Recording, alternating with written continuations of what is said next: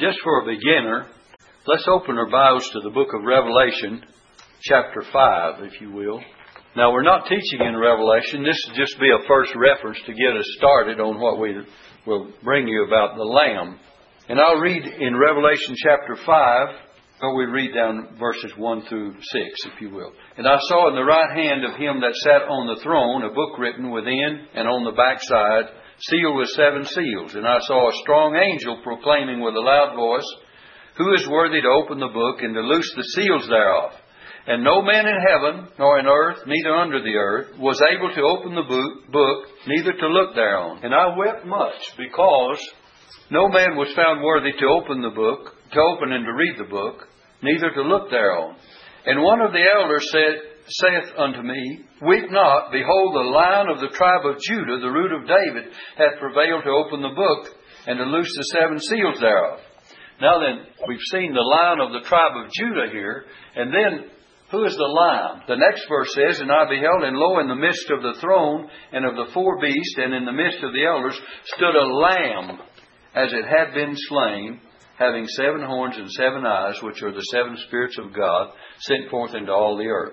Now, when we were teaching earlier in the Revelation, we taught that passage of Scripture. And right now we're in about the 11th and 12th chapter of the book of Revelation in our Sunday school Sunday morning. But I only read this Scripture to point out that you find here in verse 6, a lamb, as it had been slain. What we want to bring you this evening is several passages of Scripture, both in the Old and the New Testament. Now you find this word lamb 29 times in the book of Revelation. But we're going to give you some statements, 7 different statements, and we'll start back in the book of Genesis. And the first statement is this. We see the lamb typified. The lamb typified. Back in the book of Genesis, turn back, we find that the lamb is typified. We'll give you 7 different things about the lamb. It's typified in Genesis 3:21 and Genesis 4 verses 3 through 6. So let's notice Genesis 3:21. Now, if you remember, before we read it, that Adam and Eve, after they had sinned, they made themselves fig leaves to cover themselves. And hereafter, the Lord rebukes them for what they had done and comes to them in the garden and reveals their nakedness and reveals their sin and brings the 7-fold curse upon humanity because of Adam's sin. And we could go into that 7-fold curse, but we will not do that.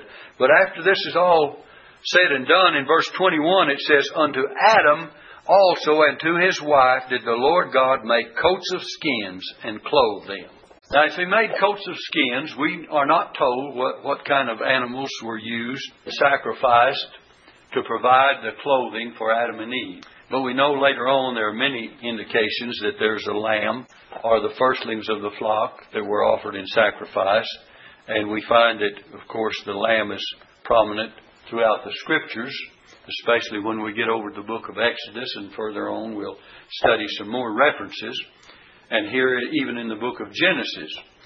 So, we cannot say for certain that this was a lamb, that these were lambs that were sacrificed that provided the covering for Adam and Eve. But we do know that our covering is provided through Christ, that we're clothed with Christ's righteousness due to the fact of His death on the cross.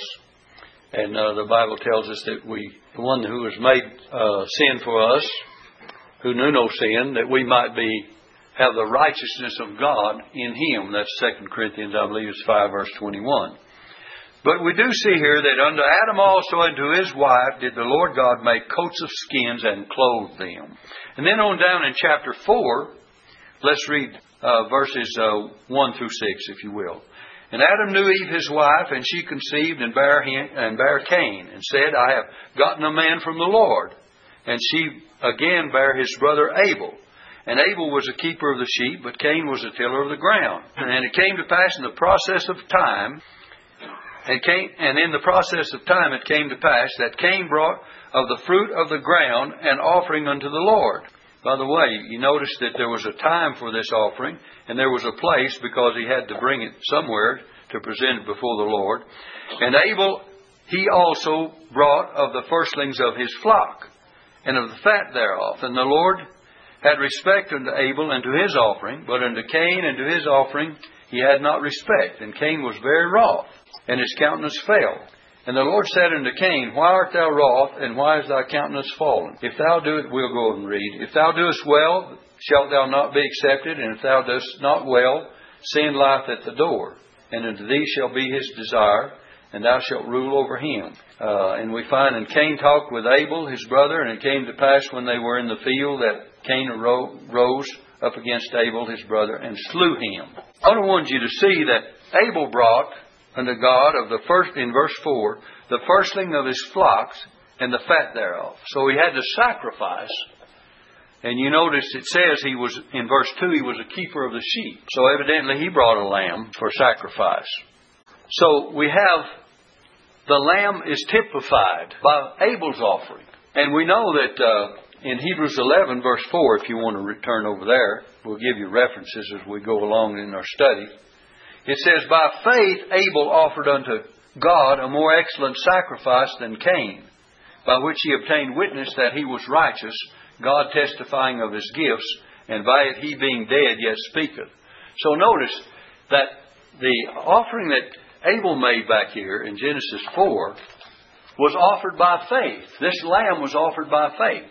So evidently Abel knew that God would accept his offering. Probably Adam and Eve told him, and told both of the boys, Cain and Abel, that God had provided for them coats of skins. And Abel believed that God would accept this offering of the lamb or the firstling of the flock. So that's what he offered to God. And Cain evidently disbelieved that he would have to meet God's requirements and offer the same kind of a sacrifice. And so he offered of the fruit of the ground. And when it says in Hebrews 11:4, by faith Abel offered to God a more excellent sacrifice than Cain, it means that he had heard, either from his parents or in some special way, because faith cometh by what? Hearing, and hearing by the Word of God. So he knew very well that his offering would be accepted. Just as you and I should know that our offering by faith in Christ and offering Himself for us and accepting Christ as our sin offering will be acceptable to God, because God has already accepted Him, and all we have to do is receive Him and claim Him as our Savior. And so we accept Him by faith. So we find the first statement we made was the lamb typified. We see that the lamb is typified in not only the covering for Adam and Eve, but we see that the lamb is typified by the offering that Abel made. And so if you want to couple three references together, Genesis 3:21 and Genesis 4, and I'd say verses 3 through 6, and Hebrews 11:4 was the New Testament reference. So those three references concerning the lamb typified. Now the second reference I'll give you is the lamb prophesied. The lamb typified, number one, and there's 7 of these. Number 2, the lamb prophesied. Now let's turn over to Genesis 22, if you will. Genesis chapter 22. And we're just studying tonight, trying to give you some things that will show us. I think, of course, we see it in verse 8 and then on verses 13, 14. But let's read at the beginning of Genesis 22 and see the whole story. It says, It came to pass after these things that God did tempt Abraham and said unto him, this is verse 1, Abraham, and he said, Behold, here I am. And he said, Take now thy son, thine only son Isaac, whom thou lovest, and get thee into the land of Moriah, and offer him there for a burnt offering upon one of the mountains which I will tell thee of. And Abraham rose up early in the morning, and saddled his ass, and took 2 of his young men with him, and Isaac his son, and clave the wood for the burnt offering, and rose up and went unto the place of which God had told him. Then on the 3rd day Abraham lifted up his eyes, and saw the place afar off. He knew exactly what God had told him to look for, and he saw the place afar off. And Abraham said unto his young men, Abide ye here with the ass, and I and the lad will go yonder and worship. Now I want you to notice this. And come again unto you. Now he knew he was called upon by God and tempted and tested and tried by the Lord to offer up Isaac as a burnt offering. Can you imagine? A man called upon to offer up his son as a burnt sacrifice to God. But Abraham says, I and the lad will go yonder and worship and come again to you. We're going, but we're going to come back. And we'll give you some reference in Hebrews in just a moment. And Abraham took the wood of the burnt offering and laid it upon Isaac his son, and took the fire in his hand and a knife, and they went both of them together. And Isaac spake unto Abraham his father, and said, My father? He said, Here am I, my son. And he said, Behold the fire and the wood, but where is the lamb for a burnt offering? Now I want you to notice verse 8. And Abraham said, My son, God will provide himself a lamb for a burnt offering. So they went both of them together. Now what did Abraham say? God will provide himself for a burnt offering. Now this can be taken in a kind of a twofold way. God would provide the lamb for the burnt offering, but God would provide himself a lamb for the burnt offering when you apply it to Christ. So God not only provided Christ as a burnt offering, but He provided that offering of Himself. So He Himself was the provider, and He was the one provided as well. So if you wanted to play on that word there, it would be very meaningful. But it says, So they went both of them together, and they came to the place which God had told him of, and Abraham built an altar there, and laid the wood in order, and bound Isaac his son, and laid him on the altar upon the wood. My goodness, can you imagine what was going through emotionally, both for Abraham and both for Isaac? And Isaac was a strong young man. He wasn't just a child any longer. You read and study, probably, we don't know, but 17, 18 years old.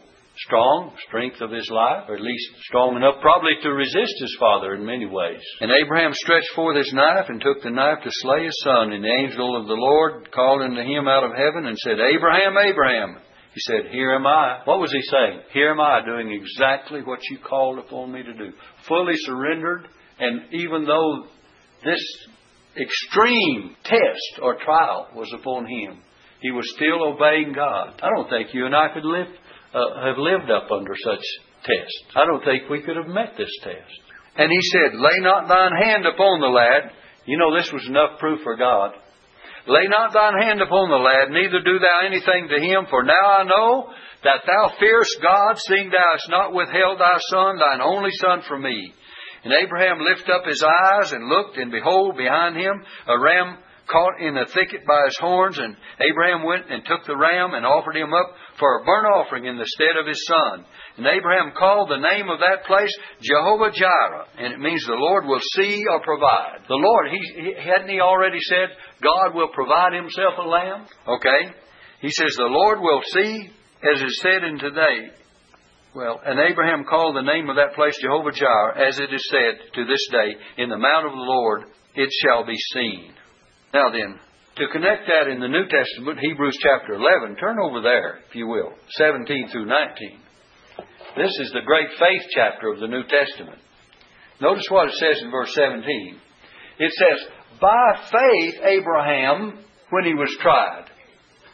What does that mean now? That means that Abraham believed God when he was tried. Abraham believed God. By faith, Hebrews 11, verse 17. By faith, Abraham, when he was tried, offered up Isaac. And he that had received the promises offered up his only begotten son, of whom it was said, that in Isaac shall thy seed be called. You see, that's what Abraham believed, that God had said, in Isaac shall thy seed be called. He knew that Isaac could not remain dead there, that God would raise him up. Now look, accounting that God was able to raise him up even from the dead, from whence also he received him in a figure. In other words, Abraham says, I and the lad will go yonder and worship and come again to you, he told these young men. Because God had already promised Abraham that in Isaac would his seed be called. Think of it for a moment. And so it says, by faith, Abraham, when he was tested or tried, offered up Isaac. That's verse 17. My, what a faith. He was accounting that God would raise him up even from the dead. Because he believed God's promise concerning Isaac, that in Isaac shall thy seed be called. Now then, if that's not faith, I don't know what is. And so, I think you can see that the Lamb is prophesied there, because we know that Jesus is spoken of as the Lamb of God which taketh away the sin of the world. Now then, I want to progress on in the Old Testament. Number 3. Number 1 was the lamb typified. Number 2, the lamb prophesied. Number 3, the blood of the lamb applied. The blood of the lamb applied. Look at Exodus 12, verse 7. Exodus chapter 12 and verse 7. And they shall take of the blood and strike it on the 2 side posts and on the upper doorposts of the houses wherein they shall eat it. You have to read the context here. This is where the Passover was instituted in the Old Testament.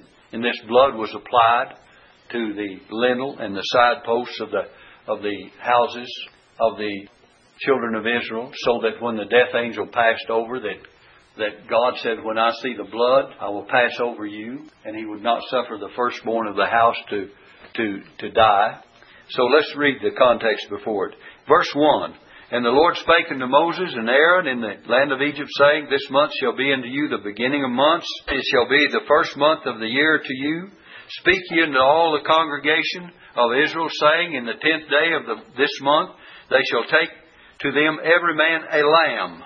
Here's the lamb again. According to the house of their fathers, a lamb for an house. And if the household be too little for the lamb, let him and his neighbor next unto his house take it according to the number of souls. Every man according to his eating shall make your count for the lamb. He says, Your lamb shall be without blemish, a male of the first year. You shall take it out from the sheep or from the goats. And ye shall keep it up until the 14th day of the same month. And the whole assembly of the congregation of Israel shall kill it in the evening. And they shall take of the blood and strike it on the 2 side posts and on the upper doorposts of the houses, wherein they shall eat it. And so on and so forth. You have the instructions. And on down in verse 22, you shall take a bunch of hyssop and dip it in the blood that is in the basin, and shall strike the lintel and the 2 side posts with the blood that is in the basin, and none of you shall go out at the door of his house until the morning. And it goes on to say, For the Lord will pass through to smite the Egyptians, and when he seeth the blood upon the lintel and on the 2 side posts, the Lord will pass over the door, and will not suffer the destroyer to come in unto your houses to smite you. Well, and then it goes on, verse 24, You shall observe this thing for an ordinance to thee and thy sons forever. So this is where the Passover was instituted. And remember, it was the lamb, the blood of the lamb was applied. Now then, you say, well, preacher, what does that mean to Christians of our day and age? Well, in 1 Corinthians, if you will turn, chapter 5 and verse 7, Paul says this, Purge out therefore the old leaven, concerning the Passover sacrifice, that you may be a new lump, for as you are unleavened. Now look, it's the last part of verse 7. 1 Corinthians 5 verse 7.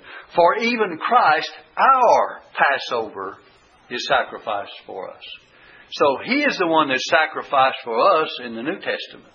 So that blood of the lamb that was applied in the Old Testament pictures Christ's blood that was shed for you and I. For even Christ, our Passover, is sacrificed for us.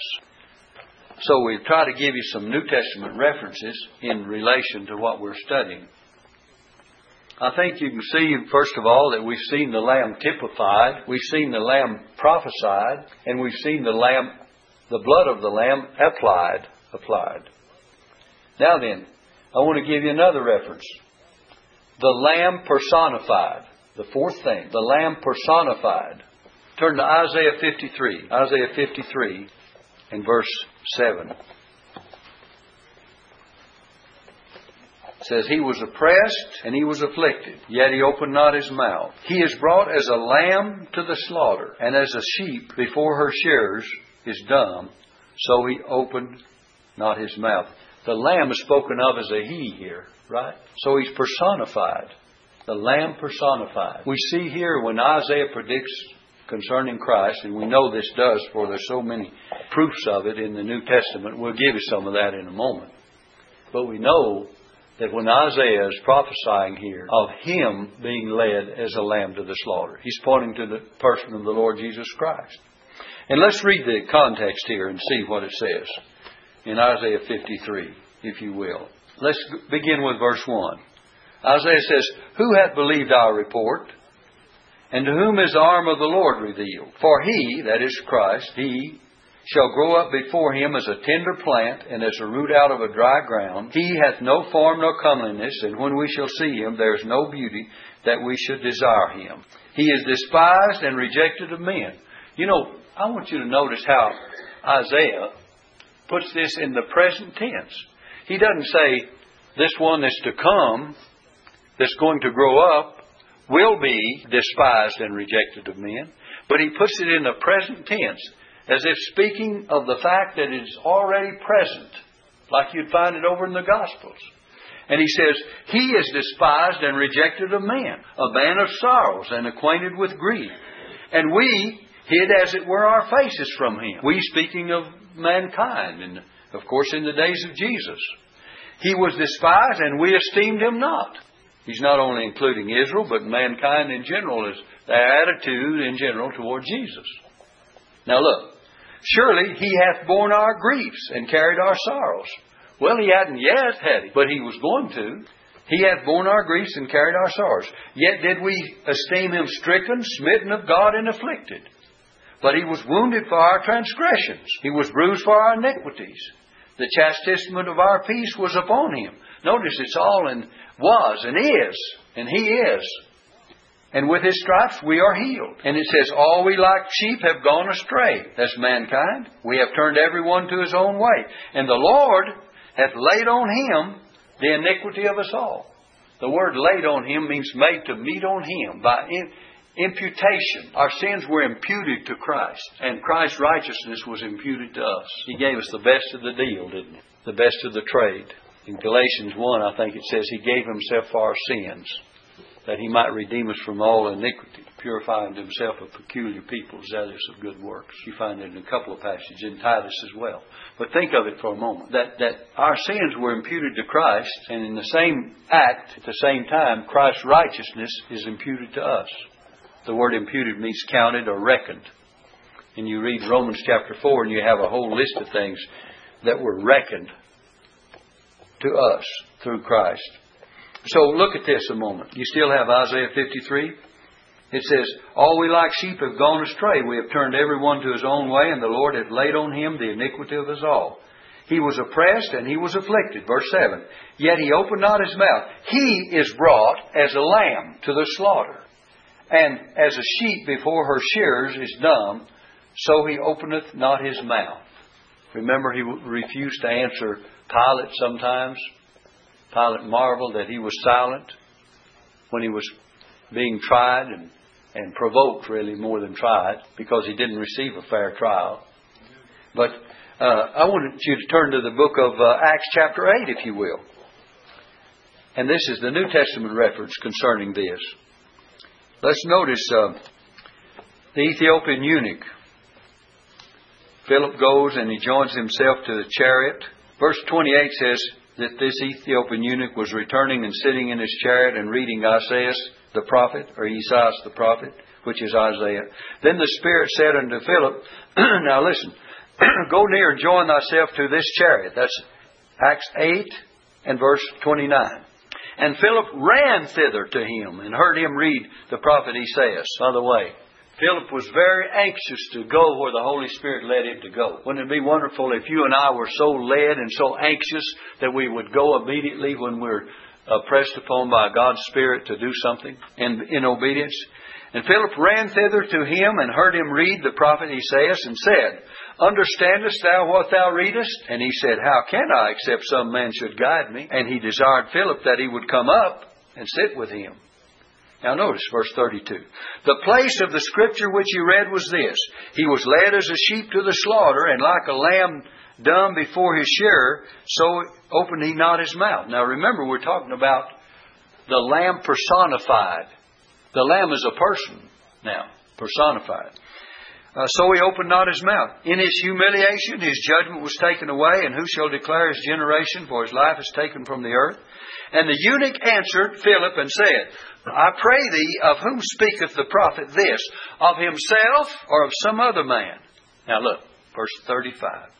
Then Philip opened his mouth and began at the same scripture and preached unto him Jesus. That's the lamb that was personified. And the proof of it is here in Acts chapter 8 of what Isaiah was speaking of in Isaiah 53. The person of the Lamb is who? Jesus. And there's no question about it when we come to what is said here. Now then, let me bring you over now into the New Testament. The Lamb is identified. This is number 5. Are you copying them down? If you want these after the service, I can give them to you. If you haven't already put them down. It's just one word. Typified, first. Prophesied, number 2. Blood applied, number 3. Personified, number 4. And now the Lamb identified, number 5. Identified. Okay, where do we find that? Turn to John chapter 1. And I think all of you anticipate and know what we're going to say here. John chapter 1 and verse 29. The next day John, this is John the Baptist, seeth Jesus coming unto him, and saith, Behold, the Lamb of God, which taketh away the sin of the world. Here he's identified by John. The Lamb identified. And what does John say about it when he sees Jesus coming? He seeth Jesus coming to him and saith, Behold, the Lamb of God, which taketh away the sin of the world.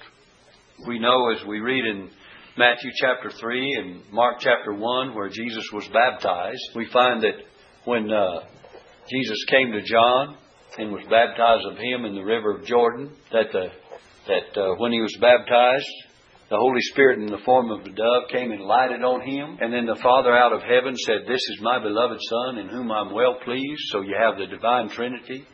You have you have Christ being baptized and coming up out of the water.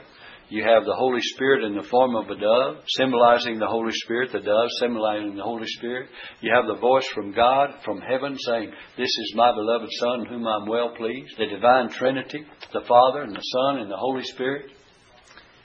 And so here in this passage, when John sees Jesus coming unto him, notice what it says. Behold, he saith, and saith, Behold the Lamb of God, which, notice this word, taketh away the sin of the world. What does that word, taketh away, mean? Beareth away. Behold the Lamb of God that bears away the sin of the world. Now where did he bear it away? And how do we get a connection? Don't worry about those whistles. They'll go on when I'm preaching, and that's fine. Just pay them no attention. So, where do we find that this one that's identified here as the Lamb of God, who is Jesus, bears away the sin of the world? We know he does it when he dies on the cross of Calvary.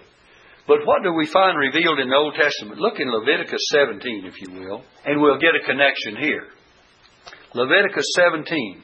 We find that on the Day of Atonement that there was to be offered at this particular time for the sin offering. Let's pick up with verse 7. And he, that's speaking of Aaron, he shall take the 2 goats and present them before the Lord at the door of the tabernacle of the congregation. Now here's goats. And Aaron shall cast lots upon 2 goats, one lot for the Lord and the other lot for the scapegoat. So one for the Lord had to be sacrificed, the other one was a scapegoat. And Aaron shall bring the goat upon which the Lord's lot fell, and offer him for a sin offering. But the goat on which the lot fell to be the scapegoat shall be presented alive before the Lord, to make an atonement with him, and to let him go for a scapegoat into the wilderness. Now listen, you have 2 goats that constitute one offering, and one of them's killed, sacrificed, and the other one is the scapegoat that's taken into the wilderness.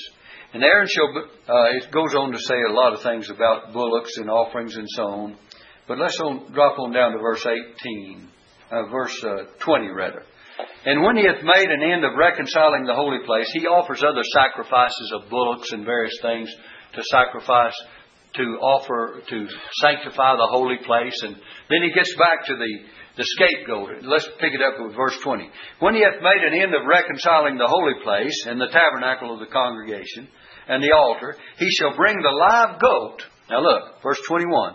And Aaron shall lay both his hands upon the head of the live goat and confess over him all the iniquities of the children of Israel and all their transgressions in all their sins, putting them, this is by imputation, putting them upon the head of the goat. and he shall send him away by the hand of a fit man into the wilderness. The goats shall bear upon him all their iniquities. Bear. Notice the word bear. Upon him all their iniquities, unto a land not inhabited, and he shall let go the goat in the wilderness. Now then, what does it mean? There's a lot of other things attached to it.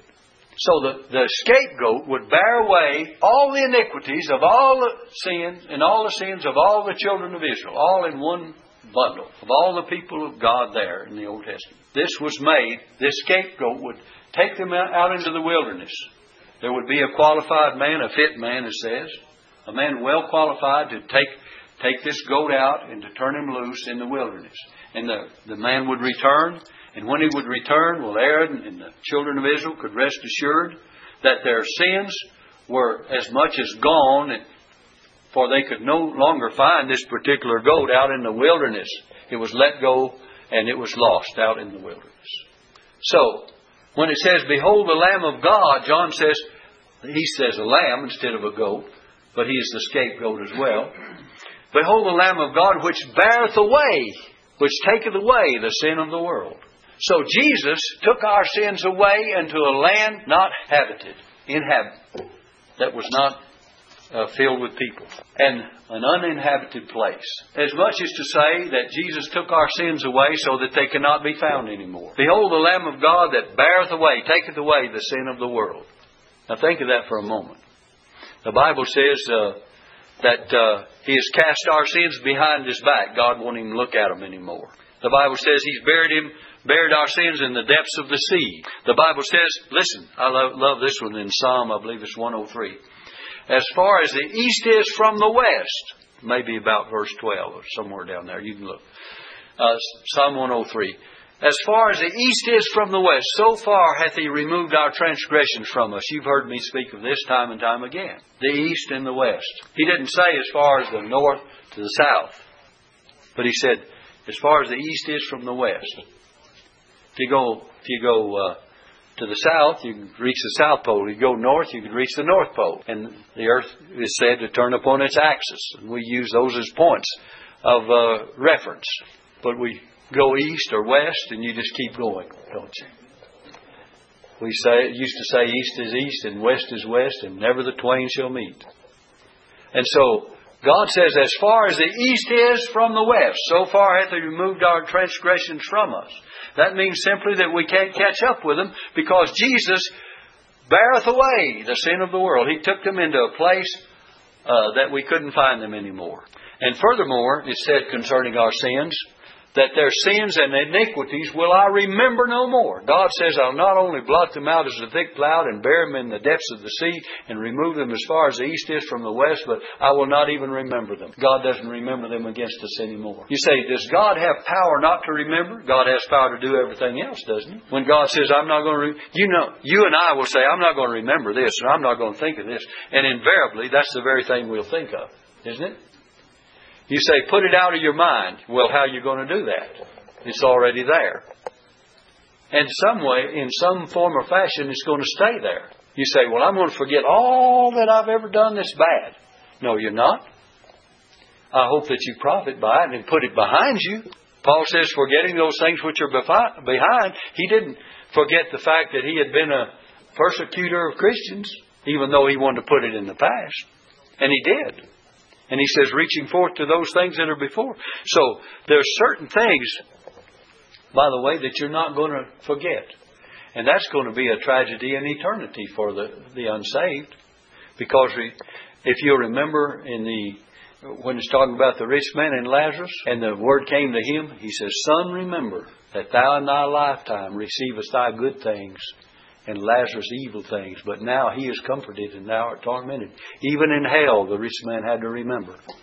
And he remembered that he had was it 4 brothers? 3 or 4? His brothers. Oh, I get aggravated myself when I can't remember these details. But anyway, he says, I think I have 4 brothers that have come, and I don't want them to come to this awful place of torment. So let's see if I can find it and prove myself to see that I'm right or wrong. It's chapter 16. Let's see. And it says, I have 5 brethren, not 3 or 4, it's 5. It's Luke 16, verse 28. For I have 5 brethren, that he may testify unto them, lest they also come to this place of torment. So the rich man in hell says, I want you to send Lazarus back to them to testify of them, because I don't want them to come to this place of torment. He had more concern for them after he was gone than he did while he was living. But it's too late. Not so. This is impossible. It's not going to happen. But what I wanted to point out is that he said, let me see, where he said, Son, remember. Notice in verse 23, and in hell he lifted up his eyes, being in torments, and seeth Abraham afar off, and Lazarus in his bosom. And he cried and said, Father Abraham, have mercy on me, and send Lazarus, that he may dip the tip of his finger in water, and cool my tongue, for I am tormented in this flame. But Abraham said, Son, remember that thou in thy lifetime. He could remind him of his lifetime. You know, I believe that's part of it where Jesus says, and their worm dieth not, the worm of memory. There's fire, and there's judgment, and there's torment. And he says, where the fire is not quenched, and the worm dieth not. Did you know memory can be a wonderful thing, and it can be a horrible thing? Some things we don't want to remember. Some things we're happy to remember. But remember, in the life to come, there will be memory. And he says, Son, remember. Well, let's get on with our lesson. I wanted to give you that. So what we're saying is that Jesus is identified. Then let me give you 2 more things quickly. The Lamb is magnified. Turn to Revelation chapter 5. The Lamb magnified. And we've read the first part of it, but let's pick up with verse 8. Revelation 5, verse 8. It says, And when he had taken the book, the 4 beasts and the 24 elders fell down before the Lamb, having every one of them harps and golden vials full of odors, which are the prayers of the saints. And they sung a new song, saying, Thou art worthy to take the book and to open the seals thereof, for thou wast slain. Who is it? The Lamb. Thou wast slain, and hast redeemed us to God by thy blood out of every kindred and tongue and people and nation, and hast made us unto our God kings and priests, and we shall reign on the earth. And I beheld, and I heard the voice of many angels round about the throne, and the beast, and the elders, and the number of them was 10,000 times 10,000, and thousands of thousands, saying with a loud voice, Worthy is the Lamb that was slain to receive power and riches and wisdom and strength and honor and glory and blessing. The Lamb magnified. The Lamb is magnified by the redeemed. The 24 elders, when we taught it, represent the redeemed in heaven that are taken up in chapter 4 of Revelation. So they're around the throne, and what are they doing?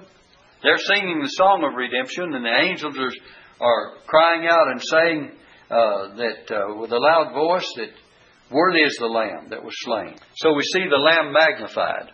Now the last thought of our message is the Lamb glorified. The Lamb glorified. Revelation 19 and 21 and 22. Revelation 19, first of all. The Lamb is glorified.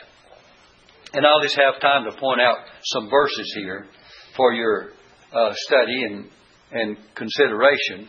But let's look at Revelation 19 and verse 7 through 9. Let us be glad and rejoice and give honor to Him, for the marriage of the Lamb is come, and His wife hath made herself ready. And to her was granted that she should be arrayed in fine linen, clean and white. For fine linen is what? The righteousness of saints.